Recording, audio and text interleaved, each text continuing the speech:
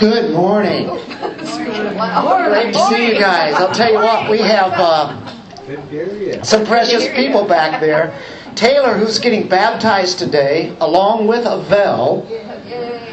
And, of course, Taylor and Avell have quite a history going back a few years ago. And Avell just started talking to him about the Lord. And we'll let you explain it later on today as we have the baptism. And you have a bunch of people here today. That's your family. Mom and Dad and I think brother and sister and a whole crew. So great to have you guys today. We really enjoy having your presence here. We really do. And of course Taylor, very special, Cassandra. And so we thank you very much for being here. We are in the book of Revelation. And quite a book to be coming in on if you haven't been here for the first few weeks. But actually you'll be able to follow real easy. We have bulletins here in case you don't have one. There are other ones here that follow the outline. I've got an outline up on the TV screens, but some of that you can't read too good because I've got pictures behind it. The reason I put the pictures there today was because it's Ephesus, and as it is today in its ruins. So anyway, if those help you, that gives you an outline of what we are going to be doing in our message this morning. And I probably won't be as long as I usually am because we have other things going on today. We have the baptism and then we have the lunch afterwards, so it's a big day, special day. And we are pleasured to be able to do that. Revelation really is about Jesus Christ. It reveals the very person of Jesus, who He is. We just came off of the most magnificent, marvelous, matchless view of Jesus Christ by the Apostle John that you could see. It is described by him. We don't have a picture in our Bibles that we can turn to, but something more powerful, the very Word of God that is being described here in the person of Christ. It's a must to know, to be able to see that vision of Christ that existed there. You know what it does? It gives confidence. It gives us confidence in our Lord, in that He has complete sovereign control as He is in the midst of His church. He's in the middle of His people. He's a judge, and He's also a high priest, the great high priest, who intercedes for us. So at any rate, we've seen that vision of Christ. Now He has a message to the 7 churches. I'll give you an outline of the whole book of Revelation. It's in 3 points, and everyone here can get it. Past, present, future. That's really what Revelation does. You can say, how can you outline it like that? Well, God did. This is actually inspired outline. You know the outlines that I put on the bulletin? This is going to surprise you, but those are not inspired outlines. They just came from me. But the inspired outline that God gave us is found in Revelation 1, verse 19. Here's what He said. Therefore, write the things which you have seen. That's past tense. That was the vision of Christ. And the things which are, which is chapters 2 and 3, dealing with the message to the 7 churches. So we have the past, we have the present, and then what does He say? And the things which will take place after these things. From Revelation 4 through the rest of the book then is going to be dealing with future things. Things that will happen in the future. And that's how Revelation is outlined. So if somebody asks you, what's Revelation about? Past, present, future.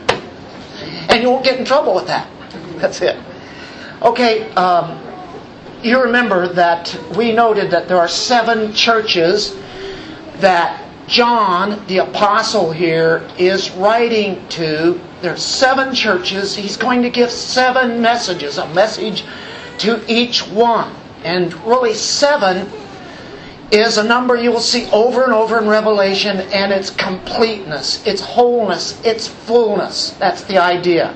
7 churches is representing, even though it's legitimate, real churches that existed at that time, it's also representing all churches at all time, from the early days of the church all the way up to even right now. It even represents us independently.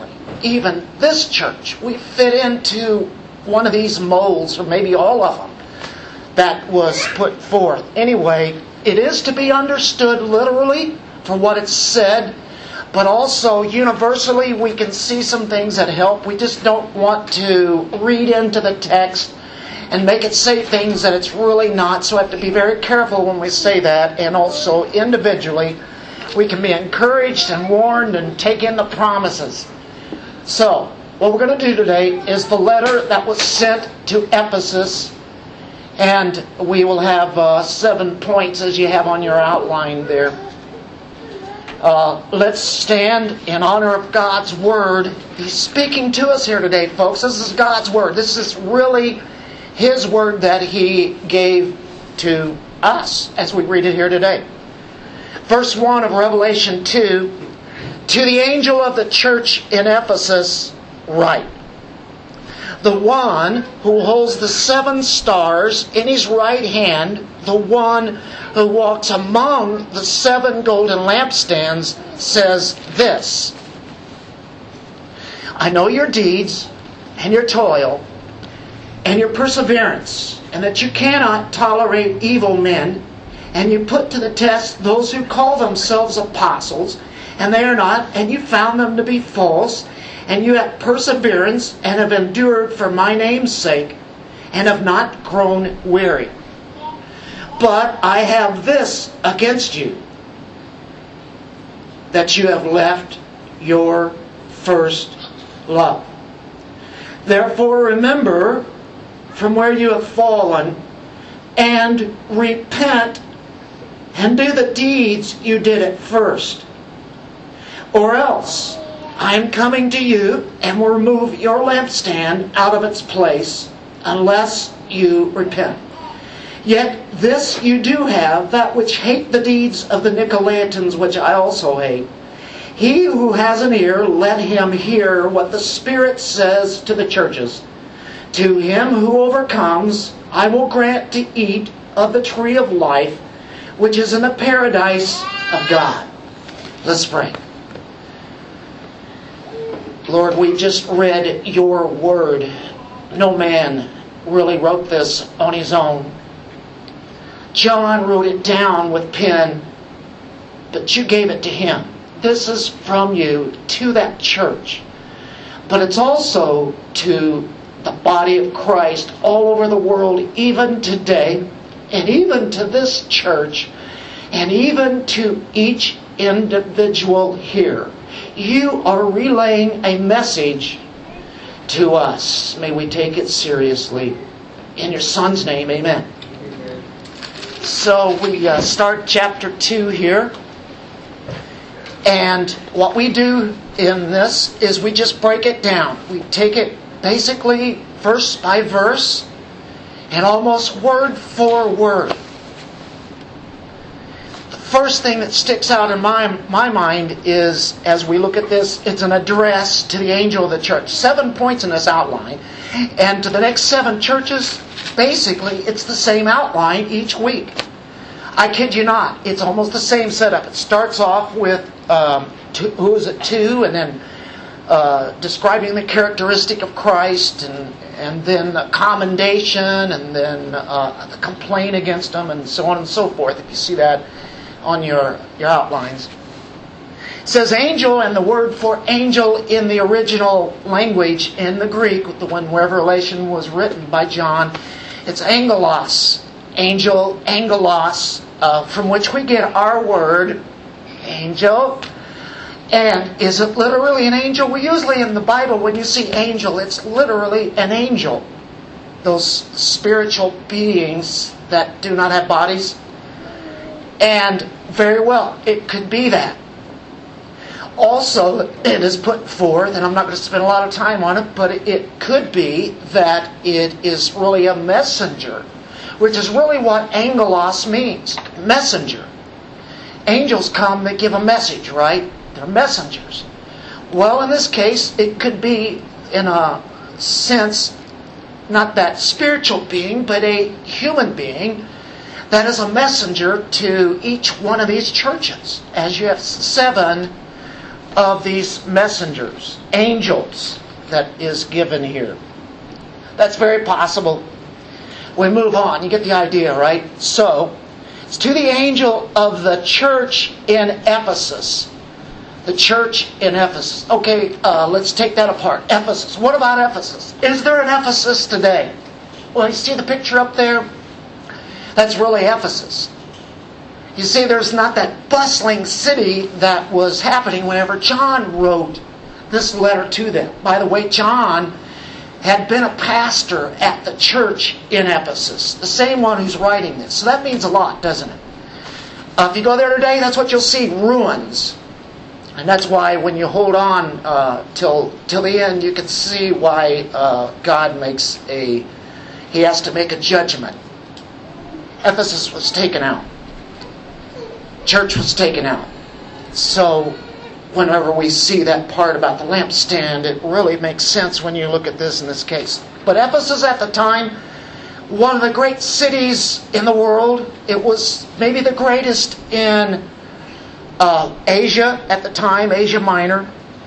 They worshipped Artemis, which was also known as Diane of the Ephesians, had a great temple there.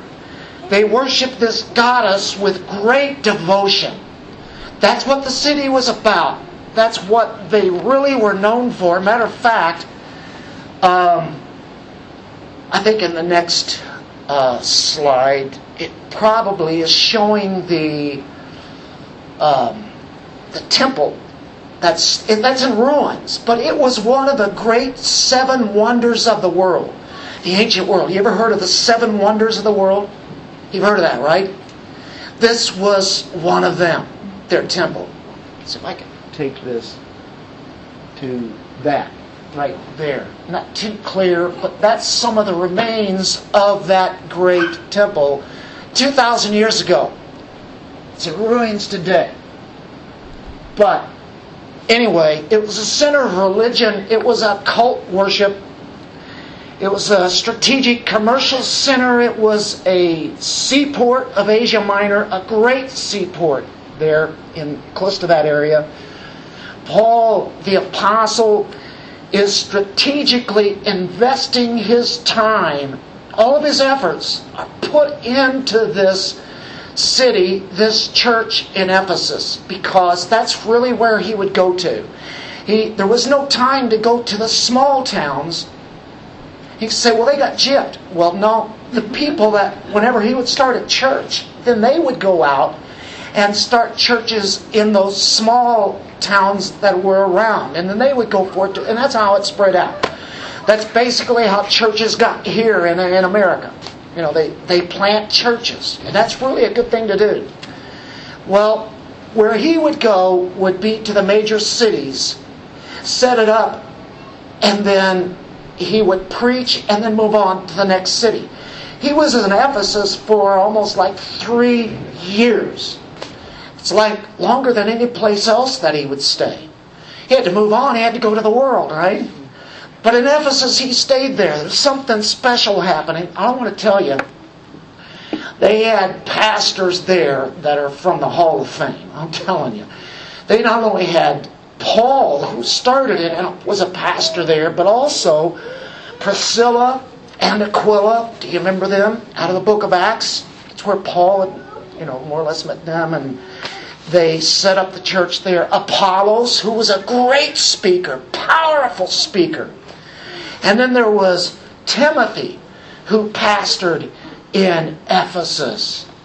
1st, 2nd Timothy. Paul taught him all great doctrine. And then, of course, John the Apostle, who comes along later and pastors at that church. There was also, in church history, in the 2nd century, you have Polycarp. Guess where he pastored at? Right there also. Man, do they have great doctrine. That's one of the key points we're going to be looking at today. Positively and negatively. Mostly it's positive, but what we're seeing here, that it's a rich heritage that Ephesus had, starting with Paul and then on down through for decades there. So that's part number 1 of our outline. You ready to move on to the second one? That was an address to who? To the church of Ephesus. The angel and then Ephesus is what we've been looking at. Now we stay in verse 1. And our second point is the characteristics of Christ. And all 7 letters are going to have certain characteristics of Christ. Basically out of chapter 1, where it gave a vision of Christ, gave descriptions of Him. Well, it says here, the one who holds the 7 stars. What's that mean? In his right hand. And the one who walks among the 7 golden lampstands. Say this. How do you read God's Word? Just break it down. You say, what does that mean? Here it is, the one who holds the 7 stars. What's the 7 stars? Surely not the stars that we see in heavens at night. No. We were already given that answer back in chapter 1. He says in verse 20, the last verse, as for the mystery of the 7 stars which you saw in my right hand and the 7 golden lampstands, the 7 stars are the angels of the 7 churches, which we just talked about. The messengers or angels of the 7 churches. And what are the 7 golden lampstands? 7 churches. So you don't have to rely on my opinion here. What we have here is the characteristics of Christ. What does He do? Number 1, He holds the 7 stars. Number 2, He walks among the churches. So 2 points under number 2. Is this easy? So far, so good. 7 stars. What's the deal with that? Well, it's dealing with control and possession. He holds the 7 stars in His right hand. The hand of power and authority. And He's in control of the messengers. The angels. How about the messengers being possibly pastors of those churches? As He's giving that message to them, it gets to them somehow and then they give it on. Possibilities. We're just showing that here's what it could be. Anyway, He has control as He holds the 7 stars in His hand. And then, by the way, somebody said, and I wrote this down, it was 4 verses that are given credence to the 7 stars. In chapter 1, verse 16, it speaks of the 7 stars being in the right hand, dealing with security. In chapter 1, verse 20, 7 stars being on the right hand of the Lord Jesus, and that speaks of support. The third one would be chapter 2, verse 1, which we just read here today. He's holding the 7 stars in His right hand, and it's speaking of control there. And then in chapter 3, verse 1, He holds the 7 stars in His right hand again. He has possession, He has control, He has security for them and support. Aren't you glad that you understand who Christ is? And there's His characteristic taken right out of chapter 1. Chapter 2 we see it, chapter 3, 4 times it's mentioned. So, the 7 stars. How about the 7 golden lampstands? Well, we've just been given the definition of that. They are the 7 churches. What is He doing? He's walking among the 7 churches. Does that give you comfort? He walks among the church. Have you ever heard this? Christ is here with us today. Somebody can say, where's He at? I don't see Him. Well, His presence is here. First of all, His presence lives in each of us who trust in Him, right? So, But He is with us. He walks among us individually. He walks with us every day, doesn't He? By the way, it speaks of the great high priest. I mentioned the great high priest earlier. He is the great high priest. What does that mean? Well, He intercedes for the church. He's the go-between between God and the church, right? That's what a priest does. He does priestly duties. Did you know in the Old Testament we had a picture of what the priest is about? The priest would daily minister, serve in the holy place of the tabernacle later on in the temple. You still with me? What would he do there? Well, you have lampstands in there. Or candlesticks, lampstands. And what they were responsible for was to light those lampstands. To supply oil to those lampstands. You got to have substance. You got to have something in there that will burn to bring on the light, right? And then thirdly, they would trim the wicks. Well, that makes sense, doesn't it? That's what they would do. Do you know what Christ is doing? We don't have anybody going into the tabernacle and doing that today for us, do we? Well, it's Christ who is our intercessor, and He's being amongst us, and He's trimming us.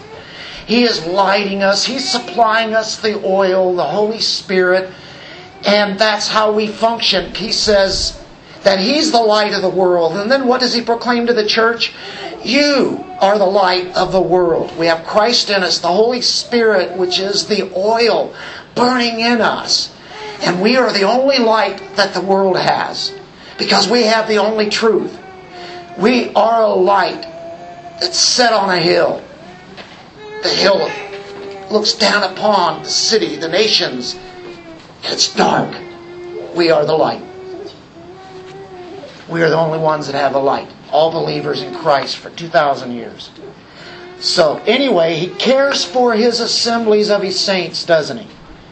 So what have we had so far? Well, we had to the angel of the church in Ephesus. Then we have Christ and being described, which is dealing with holding 7 stars and walking among the golden lampstands. Us. Now, and literally the 7 churches that were the 7 cities in Ephesus. Number 3 now. What He does, we've seen Christ there and using those characteristics. He commends this church at Ephesus. A church that had been taught so well. Great teaching. Doctrine means teaching.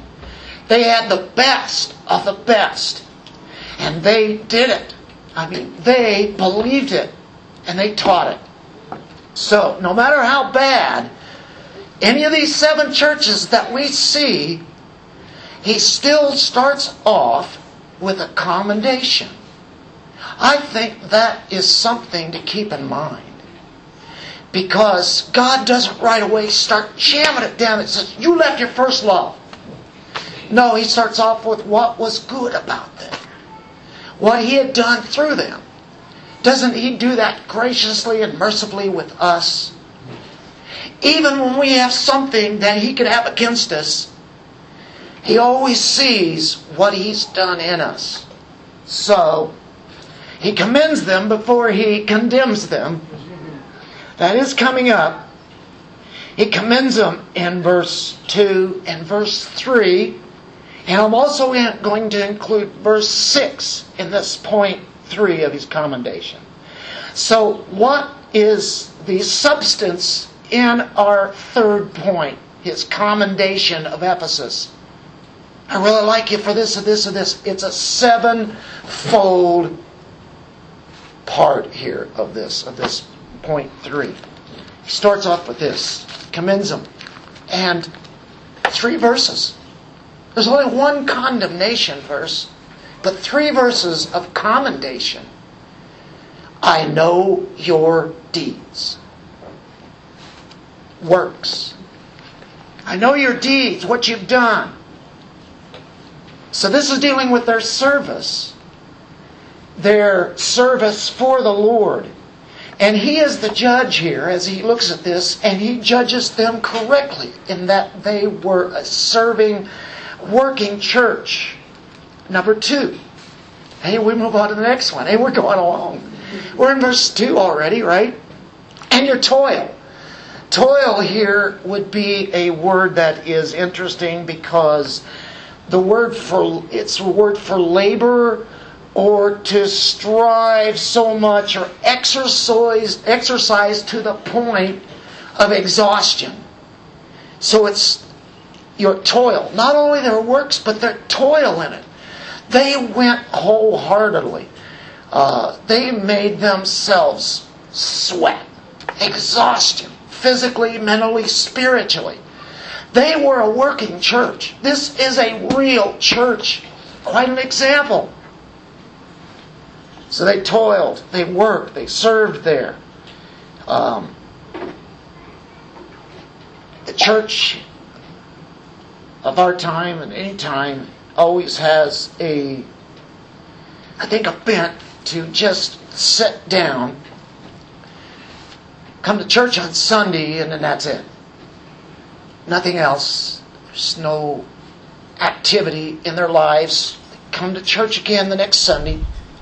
Might sing a little bit, but really they're not active in living for the Lord and serving Him. And I think this is something, as we read here, they had deeds and they toiled.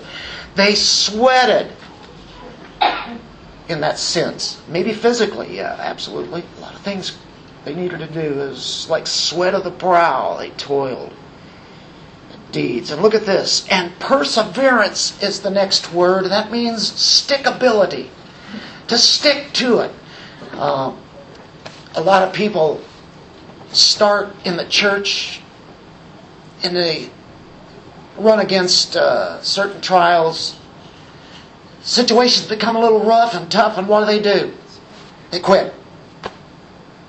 They either quit church or they quit serving, quit doing anything, quit worship, whatever it is, they quit.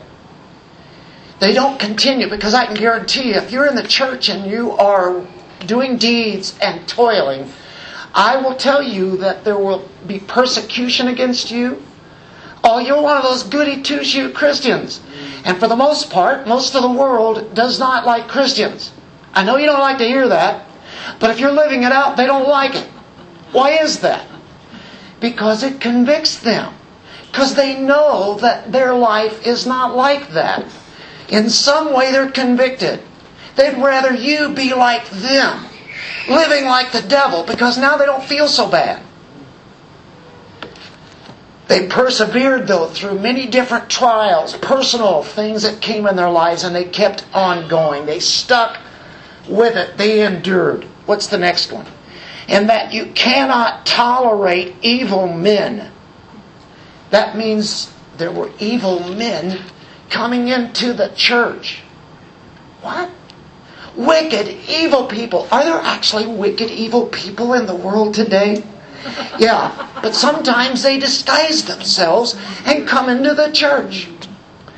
And they're really not true. And you know what? The Ephesians were so good in doctrine that they could discern who those were, and they would not let them allow them to come in and teach wrong things.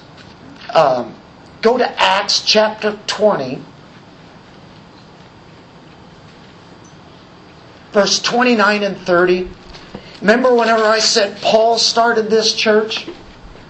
Paul later, after he left, he later came close to Ephesus, but couldn't go all the way into Ephesus.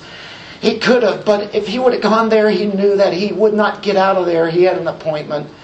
And so he called the elders to meet him right there, or right at the boat. Here's what he says in Acts 20:29. Now, this is long before John writes this letter to the Ephesians. I know that after my departure, savage wolves will come in among you, not sparing the flock. And from among your own selves, men will arise, speaking perverse things, to draw away the disciples after them, to draw away the true believers. There would be perverse things, but it would be doctored up where it would sound good, and people would be tempted to follow that. And he says, I know, as soon as I leave here, that's what's going to happen. He knew it. They were right in the heart of Ephesus. And all the cities back at that time. They were cities that really were, for the most part, very evil, very wicked. And a lot of different kinds of people there. Paul knew that people would be tempted to come into the church and try to spout their own teachings. And so he says that you cannot tolerate evil men, and you put to the test, we're back in Revelation, those who call themselves apostles. John is writing this in 90 to 95 AD, at the end of the first century. He is the last of the apostles. No more apostles are going to be in the church. The apostles are the foundation. Christ being the very cornerstone, Ephesians says that apostles are ones that are built upon Christ, that were related to Him in His ministry. You think of the 12, and then later it was less one, that would be Judas. They added one, and then it was the 12 again. And Paul was an apostle. Barnabas was considered to be an apostle in a little bit different way. And other people were called apostles. That's one sent. But ultimately, we think of those apostles that wrote Scripture. Revelation is what? Is it the first book, middle book? It's the last book in the Bible. There's a reason for that. There's no more of those kind of prophets, no more apostles that are writing Scripture. If they are, where are they? Because we've got to get that, because we've missed some things. Aren't you glad we have this? Jesus said, or in Revelation here, at the end, that this is not to be added to or to be taken away. And not only is that Revelation, but He's speaking of the whole Bible. So this is why we have the last book. This is why John is the last apostle. And there are some coming into Ephesus that will be saying, hey, I'm an apostle. I'm an apostle. So that means they have an authority, don't they? They're men like us, but at the same time, they were not apostles. And the Ephesians said, no, you're not. You're not an apostle. There can't be apostles. The apostles have already been here. They've done their thing. And of course, they were writing at that time too, the Scripture. John is writing the very last letter. There are apostolic churches today that call themselves being ruled by apostles. And they are given the very same level of authority as the apostles that we know. Therefore, they are getting new revelations, and they'll tell you that. Well, my Bible says it's not to be added to. We have everything we need. Matter of fact, it's more than we can ever even read and understand thoroughly. We've given all we need. That's what God has done. He's given us everything we need. He's given us the Word of God. He's given us the Spirit of God. Everything pertaining to life and godliness. So there it is. That is why He would say, you put to the test those who call themselves apostles, and they are not. And you found them to be false. They tested them, proved it out that they cannot be the apostles. And so they know truth. See, churches that are weak today will let anybody come in and teach and tell them things that are prophecies, things that aren't necessarily coming from the Word of God. Matter of fact, if it says, you can say, well, I already know that. That's already in Scripture. You're not giving me anything new. If you give me something new, I already know that here's how I discern. This guy's not real. Because if it's new, then it's outside of the Bible. Do you see how easy it is to discern? If somebody says, I'm apostle so-and-so, and I met many of those whenever I used to run the store. And they would come in and they would call themselves, I'm apostle Joe whatever, right? And I'm thinking, this guy's lying. I already know. I've got already made up my mind, and they're speaking things that, you go, ooh, that is really strange. That is not from Scripture. We test everything by what? The Scripture.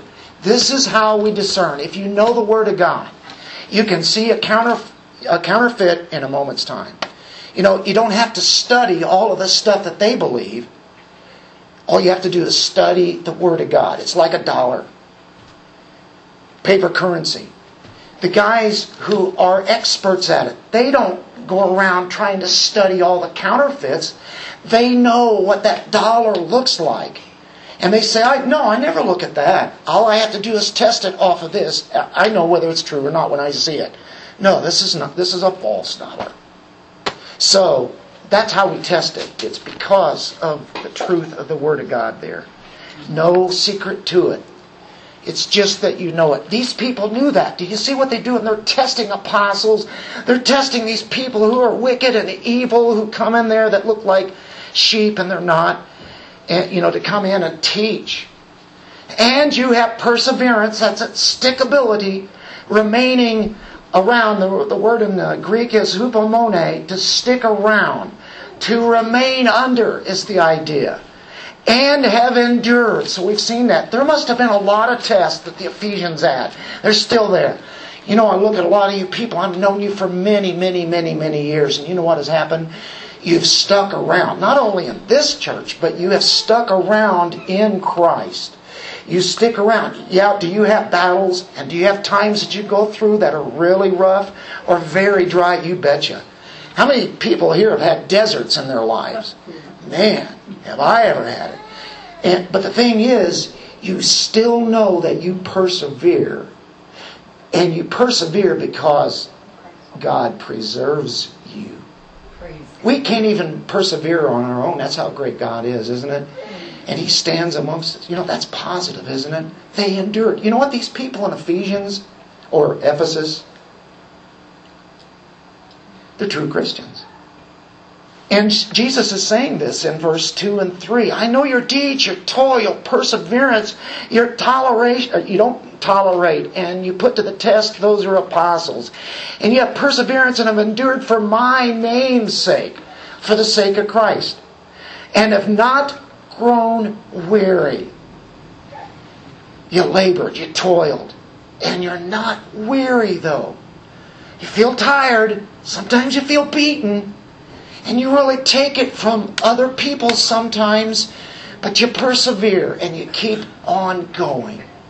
And He does not let you fall so far that you can't get back up and you stay there. God is so good that He brings us right up with His people.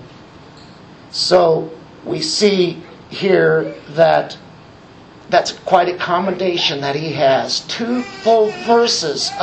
It's a 7-fold commendation that He gave them. God thinks a lot of Ephesus, doesn't He? Well, let's go to the 4th one. We've seen now the commendation. You know what? I have not been. That went up to 2, right? Next one. There's the 3rd one. That's what we just did, right? The commendation. That's quite lengthy. It took a whole slide. Uh-oh. Wait a minute. You've got it on your bulletin, right? 4 is down there at the bottom. You just can't read it. That's the picture of their temple. Greatest Artemis of the Ephesians. That's the ruins of the 7th wonder, one of the 7 wonders of the world. Okay, now, very quickly, the Lord Jesus now moves from commending the church at Ephesus to a criticism. It's a criticism of the church. You remember that He has eyes like flaming fire. We saw that in that picture. Burnished bronze, eyes like flaming fire. He is a judge. He sees all the good things that they've done in Christ. He also sees the things that are in Christ. It's like X-ray omniscient vision that He has. Goes right through to the truth. Aren't you glad that He's the judge and not some human being? Whew, that would be terrible, wouldn't it? To see what no one else sees can almost scare you. But you know what? You're not to be scared of Christ. But it should bring us to our knees in a true fear of God. knowing that He is measuring us. He's seeing us in what we really are. We can't even judge ourselves correctly, can we? We usually overestimate ourselves, but sometimes we underestimate too, and really condemn ourselves when we really shouldn't be condemning ourselves. What Christ wants to do is to show us. He wants to convict us so that we would confess that and say, yes, Lord, you're right. Please take that from me, because I want to honor you. I really do. Anybody here that's a Christian would really say that. I really want to honor Christ. I know I've failed, but I want Him to take those failures and turn them into something good. You guys for that? That's what we like. Okay, well, you know what? Did they have activity in that church? Oh, man, did they have activity. You remember? Deeds. Toil. They taught doctrine. They taught, and people knew what they believed. Know what you believe and why you believe it. Do you think they did? Yes. Do you think they were great apologists at Ephesus? Yes. The Apostle Paul, John, Apollos, Polycarp, all those teachers as time went through. Well, activity is not the same as love. They got to where they were not motivated by love. They kept the activity. They had all the programs that they did, but there was no love in what they did. And that's where Jesus now shifts to. And all He has here is one sentence. But, in verse 4, I have this against you. What? What? Are you kidding me? After all we did? That you left your first love. Left my first love. What? What's your first love? Well, I think first of all and most importantly it's love for Christ. What is the greatest commandment? Love God with all your heart, mind, soul, and strength. Love your neighbor as yourself. I think it's taking in all of that. But it starts with Christ. Because if you don't have love for Christ, who are you not going to have love for? Also. Others. Right? So it's speaking of their love for Christ. They've lost their love and devotion to the Lord Jesus. They had a honeymoon with Him for several years. And then it was like, started growing cold. It wasn't overnight. It takes a while. And all of a sudden you lose your first love. And you know what? The Ephesians would have been one of the most loving churches that you would have ever want to have attended. But it really wasn't. Because even though they have great doctrine, they no longer really had that kind of love for the Lord that they once had. I want you to look at something in the Old Testament. This is remarkable. When you think of Solomon, what do you basically think of? A wise king. Who's good? Who's a believer? Let's take a look at that. 1 Kings chapter 3, verse 3.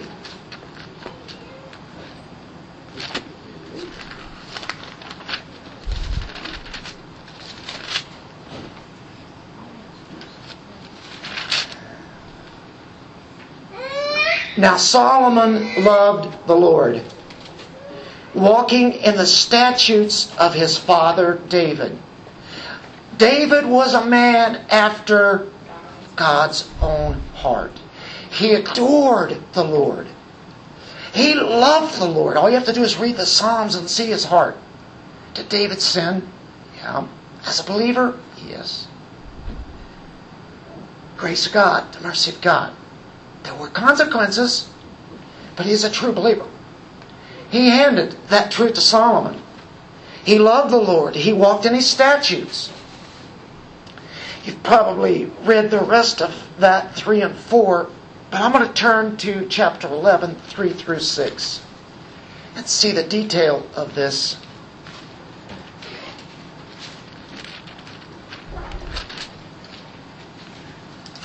First Kings chapter 11, verse 3. He had 700 wives. I can't even imagine that. Princesses and 300 concubines. And his wives turned his heart away. For when Solomon was old,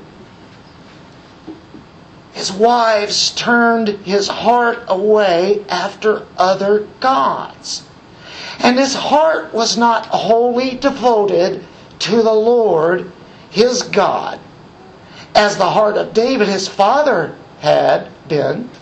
For Solomon went after Ashtoreth, the goddess of the Sidonians. So he went after the Sidonian god.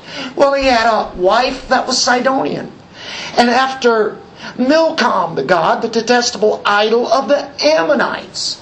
So he had a wife that was Ammonite. Solomon did what was evil in the sight of the Lord and did not follow the Lord fully, as David his father had done. Then Solomon built a high place for Chemosh, the detestable idol of Moab. Man, he's getting every country around there, isn't he?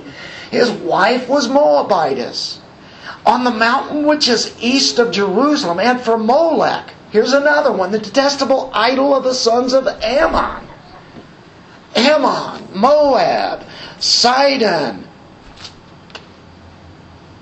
Thus also he did for all his foreign wives who burned incense and sacrificed to their gods. Needless to say, in verse 9, now the Lord was angry with Solomon because his heart was turned away from the Lord, the God of Israel, who had appeared to him twice.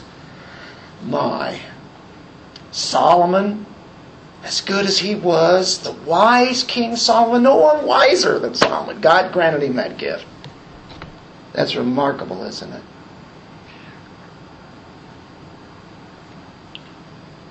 There are others throughout Scripture the same way. Lost their first love. Are we saying that they lost salvation? No, we're not saying that at all. We've already seen that they're believers. They're true. They have right doctrine. It was in their heart. I do want to tell you that it is 30 years now later after Paul wrote to the Ephesians. Does that make a difference?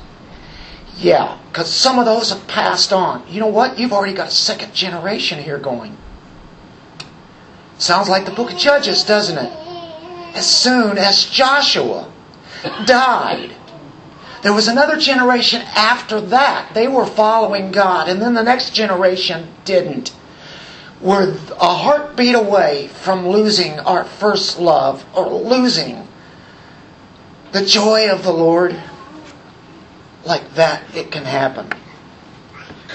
Enthusiasm that they had years ago is no longer there. They're still busy. They're still doing the things there. You'll see a lot of churches, they're busy, they're doing things and planting trees on Sunday mornings, skipping church, but planting trees for the community to make it look good. Had to throw that one in. But they're busy, they're working. But where's their love for the Lord? Well, we're going to make an impact on the community. I have nothing against that. You can do that any day of the week. Why would you quit worshiping the Lord to go out and do things where the lost world doesn't even know what you're even doing anyway? And they could care less. So, that's some of the things that have been done in this city with certain churches I would totally disagree with. They lost their testimony, the Ephesians did. This generation that they had days of bright growth, life in that church at that time whenever John writes in the 90s. They were barren. They lost the first love. It was a dead church. Doctrinally, it was still there. They were still teaching truth, the Word of God. Often that doesn't even happen. Ignatius wrote in the 2nd century, that's the 100s AD, very soon after this. Ignatius, an early church father, said, as he wrote to the Ephesians, he wrote a letter to them. Ignatian's letter to the Ephesians. They repented for a while, but then were lost to Mohammedanism. That's the Muslims. They turned to Muslim belief. With the theology that they had, they lost their first love. Well, we go to verse 5 as we go back to Revelation, and we're getting near the end of it here. Hang on. We're right there. Verse 5 says, therefore, remember. And the title that I have of this today is Remember, Repent, Repeat. And it's found right here in verse 5. Therefore, because I have this against you. Because you left your first love, therefore remember. Remember what? From where you have fallen. They had fallen. Where were they at? They were up here. Remember what the Lord has done for you. Remember the cross. Where do you look back at? The cross of Christ. What did He do? He died for your sins. You look at the cross and you realized, I was a sinner, lost and condemned to hell for eternity. And then because of that blood of Christ, I trust in His sacrifice. Because I believe in that, because He gives me that grace and belief, I'm no longer condemned. I have entered into the realm of the family of God, and I have eternity. I have eternal life, starting at that point where your life changes.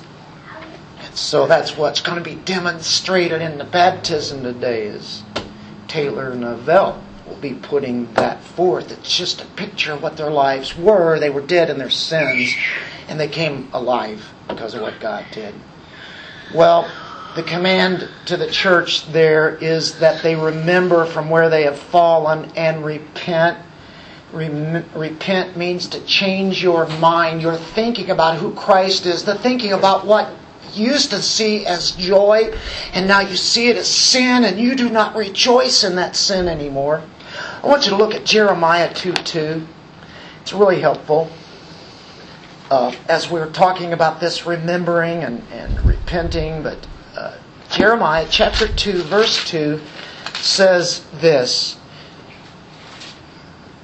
I remember concerning you the devotion of your youth, the love of your betrothals, your following after me in the wilderness through a land not sown.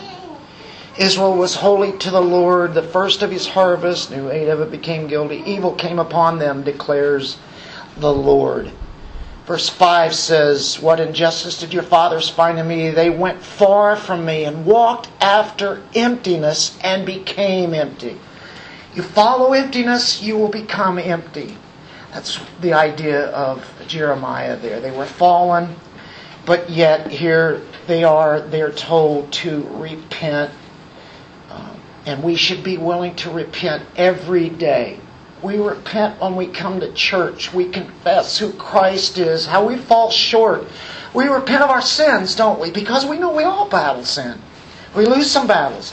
Now back to Revelation. What does He say? Remember, repent, and what? I've got in there repeat. He says, do the deeds you did at first. Whatever you are doing, repeat that. This is what our Christian life should be about. Remember. Remember Christ. Repent. And it's an ongoing daily thing. Repent. And repeat what you know you have done. What you should be doing now. That you did at first. And then He says, or else. Now here's His threat to the church. I am coming. Do we fear God? Fear means to reverence and to be in awe of God. To know that He is the awesome Almighty. Not to take Him lightly. He's a God that we adore. Don't take Him lightly. He says, I'm coming to you and will remove. What's He going to remove? The candlestick. By the way, are we in number 6? Yes. The threat to the church. Did you know that in the Old Testament, removal of Israel happened in one of the judgments? Take, for instance, they were deported to Babylon. Many of them were killed. Jerusalem was destroyed. The temple was destroyed. They were removed out of there. He removed their lampstand. He did put it back. they failed again. But the light of the world showed up. Jesus Christ. He has lampstands today. All the churches throughout the world. We stand for Him, don't we? Folks, this is serious stuff. We saw what Christ looks like in His judgment and in His great high priest intercession. We also see now what He says. You did this, this, and this, and this. I commend you for that. But I've got a problem. You left your first love. You're not motivated by loving Christ. You're not motivated by His love for you. You keep repenting, or I'll remove the lampstand in Ephesus. You know what? He did. He removed it. All you have there is ruins. There's the ruins of the theater that was unearthed. And we saw the temple. We saw columns that are there. There's no city there. There's no church there. It hasn't been for many, many, many years. God said He would remove the lampstand. He did. That was a great church. Wow. Here's the promise to the church. Remember verse 6 we talked about the Nicolaitans, or actually we didn't. The Nicolaitans actually means to rule over. Nike is in that word. Nicolaitans. Nike means to overcome, overrule. The Laitans, or the laity, to rule over the people. They were already getting in to having a hierarchy in the church, where they were actually ruling over the people. We're all one. Pastors were not to rule over the people. The elders. There was not to be hierarchies where you have different levels all the way down to the priest that's over at that local church. But they had it. It was starting to develop then. In the next few hundred years, it was developed fully. And that was always been really I guess you could say the problem with the church down through the years. So, it could have been maybe one person that got a group of followers in Ephesus also, and he was very immoral. But he would dress it up and make it look good, and people would follow him. Because of the culture they had been, it'd be easy to follow into. They forgot what the truth was. Remember in verse 6 though, you know the deeds of the Nicolaitans, what they do. And I hate it and you hate it. So they discerned them. Verse 7, we're done. This is to every one of it. This starts with me. He who has an ear, let him hear. If you have ears, and he's talking about not physical ears now. What is he talking? The spiritual ears. Listen. He says, I want you to listen to this. Listen. Let him hear what the Spirit says, God's Spirit, to the churches. Did you hear it? Here's what the Holy Spirit is saying, along with what Jesus has given. To him who overcomes, I will grant to eat of the tree of life, which is in the paradise of God. You know what? He doesn't hang us and leave us hanging right there with that condemnation. What does He do? He gives the grace. He gives the ending story. This is what we get to walk out on here today. Have you heard the message of repentance? But then do you hear the message of promise? We always give the grace and the promise, don't we? That's the good news. If you trust in Christ, you have eternal life. If you repent, if you turn from your wicked and evil ways and your sinful ways, which every man has that problem, that's his nature. Christ in your life gives you eternal life. That word overcomes, I don't have time to go to it, but in 1 John chapter 4, verse 4 and 5, it says, here's the overcomer, the one who believes. The one who believes. Are you an overcomer? If you've trusted Christ and His sacrifice and desire and repent and desire to follow Him, you are an overcomer. That's the overcome. He says here, to the ones who are believers, overcomers, I'll give you the tree of life. It's for eternity. It's the paradise of God. Where was that at originally? At the Garden of Eden. It returns in eternal life. And it's even much better than the Garden of Eden because we cannot sin there. They did. And they lost it all. But it's back. That's what He promises. Isn't that great? Isn't that gospel? That's grace, isn't it? I will grant to eat of the tree of life, eternal life, which is in the paradise of God, the abode of God. We will see Him as He is and be like Him. Let's pray. Father, thank you so much for this day, this precious day that we have special. We thank you for the people that have come, and we just give you glory for that. And may this Word of God make a penetration into our hearts, and as you speak to us, and that we would conform more and more to you, and then having our eyes on that reward, the tree of life, seeing Christ for who He is, and having a great love for Him even today. May we honor you, Lord, in Jesus' name. Amen.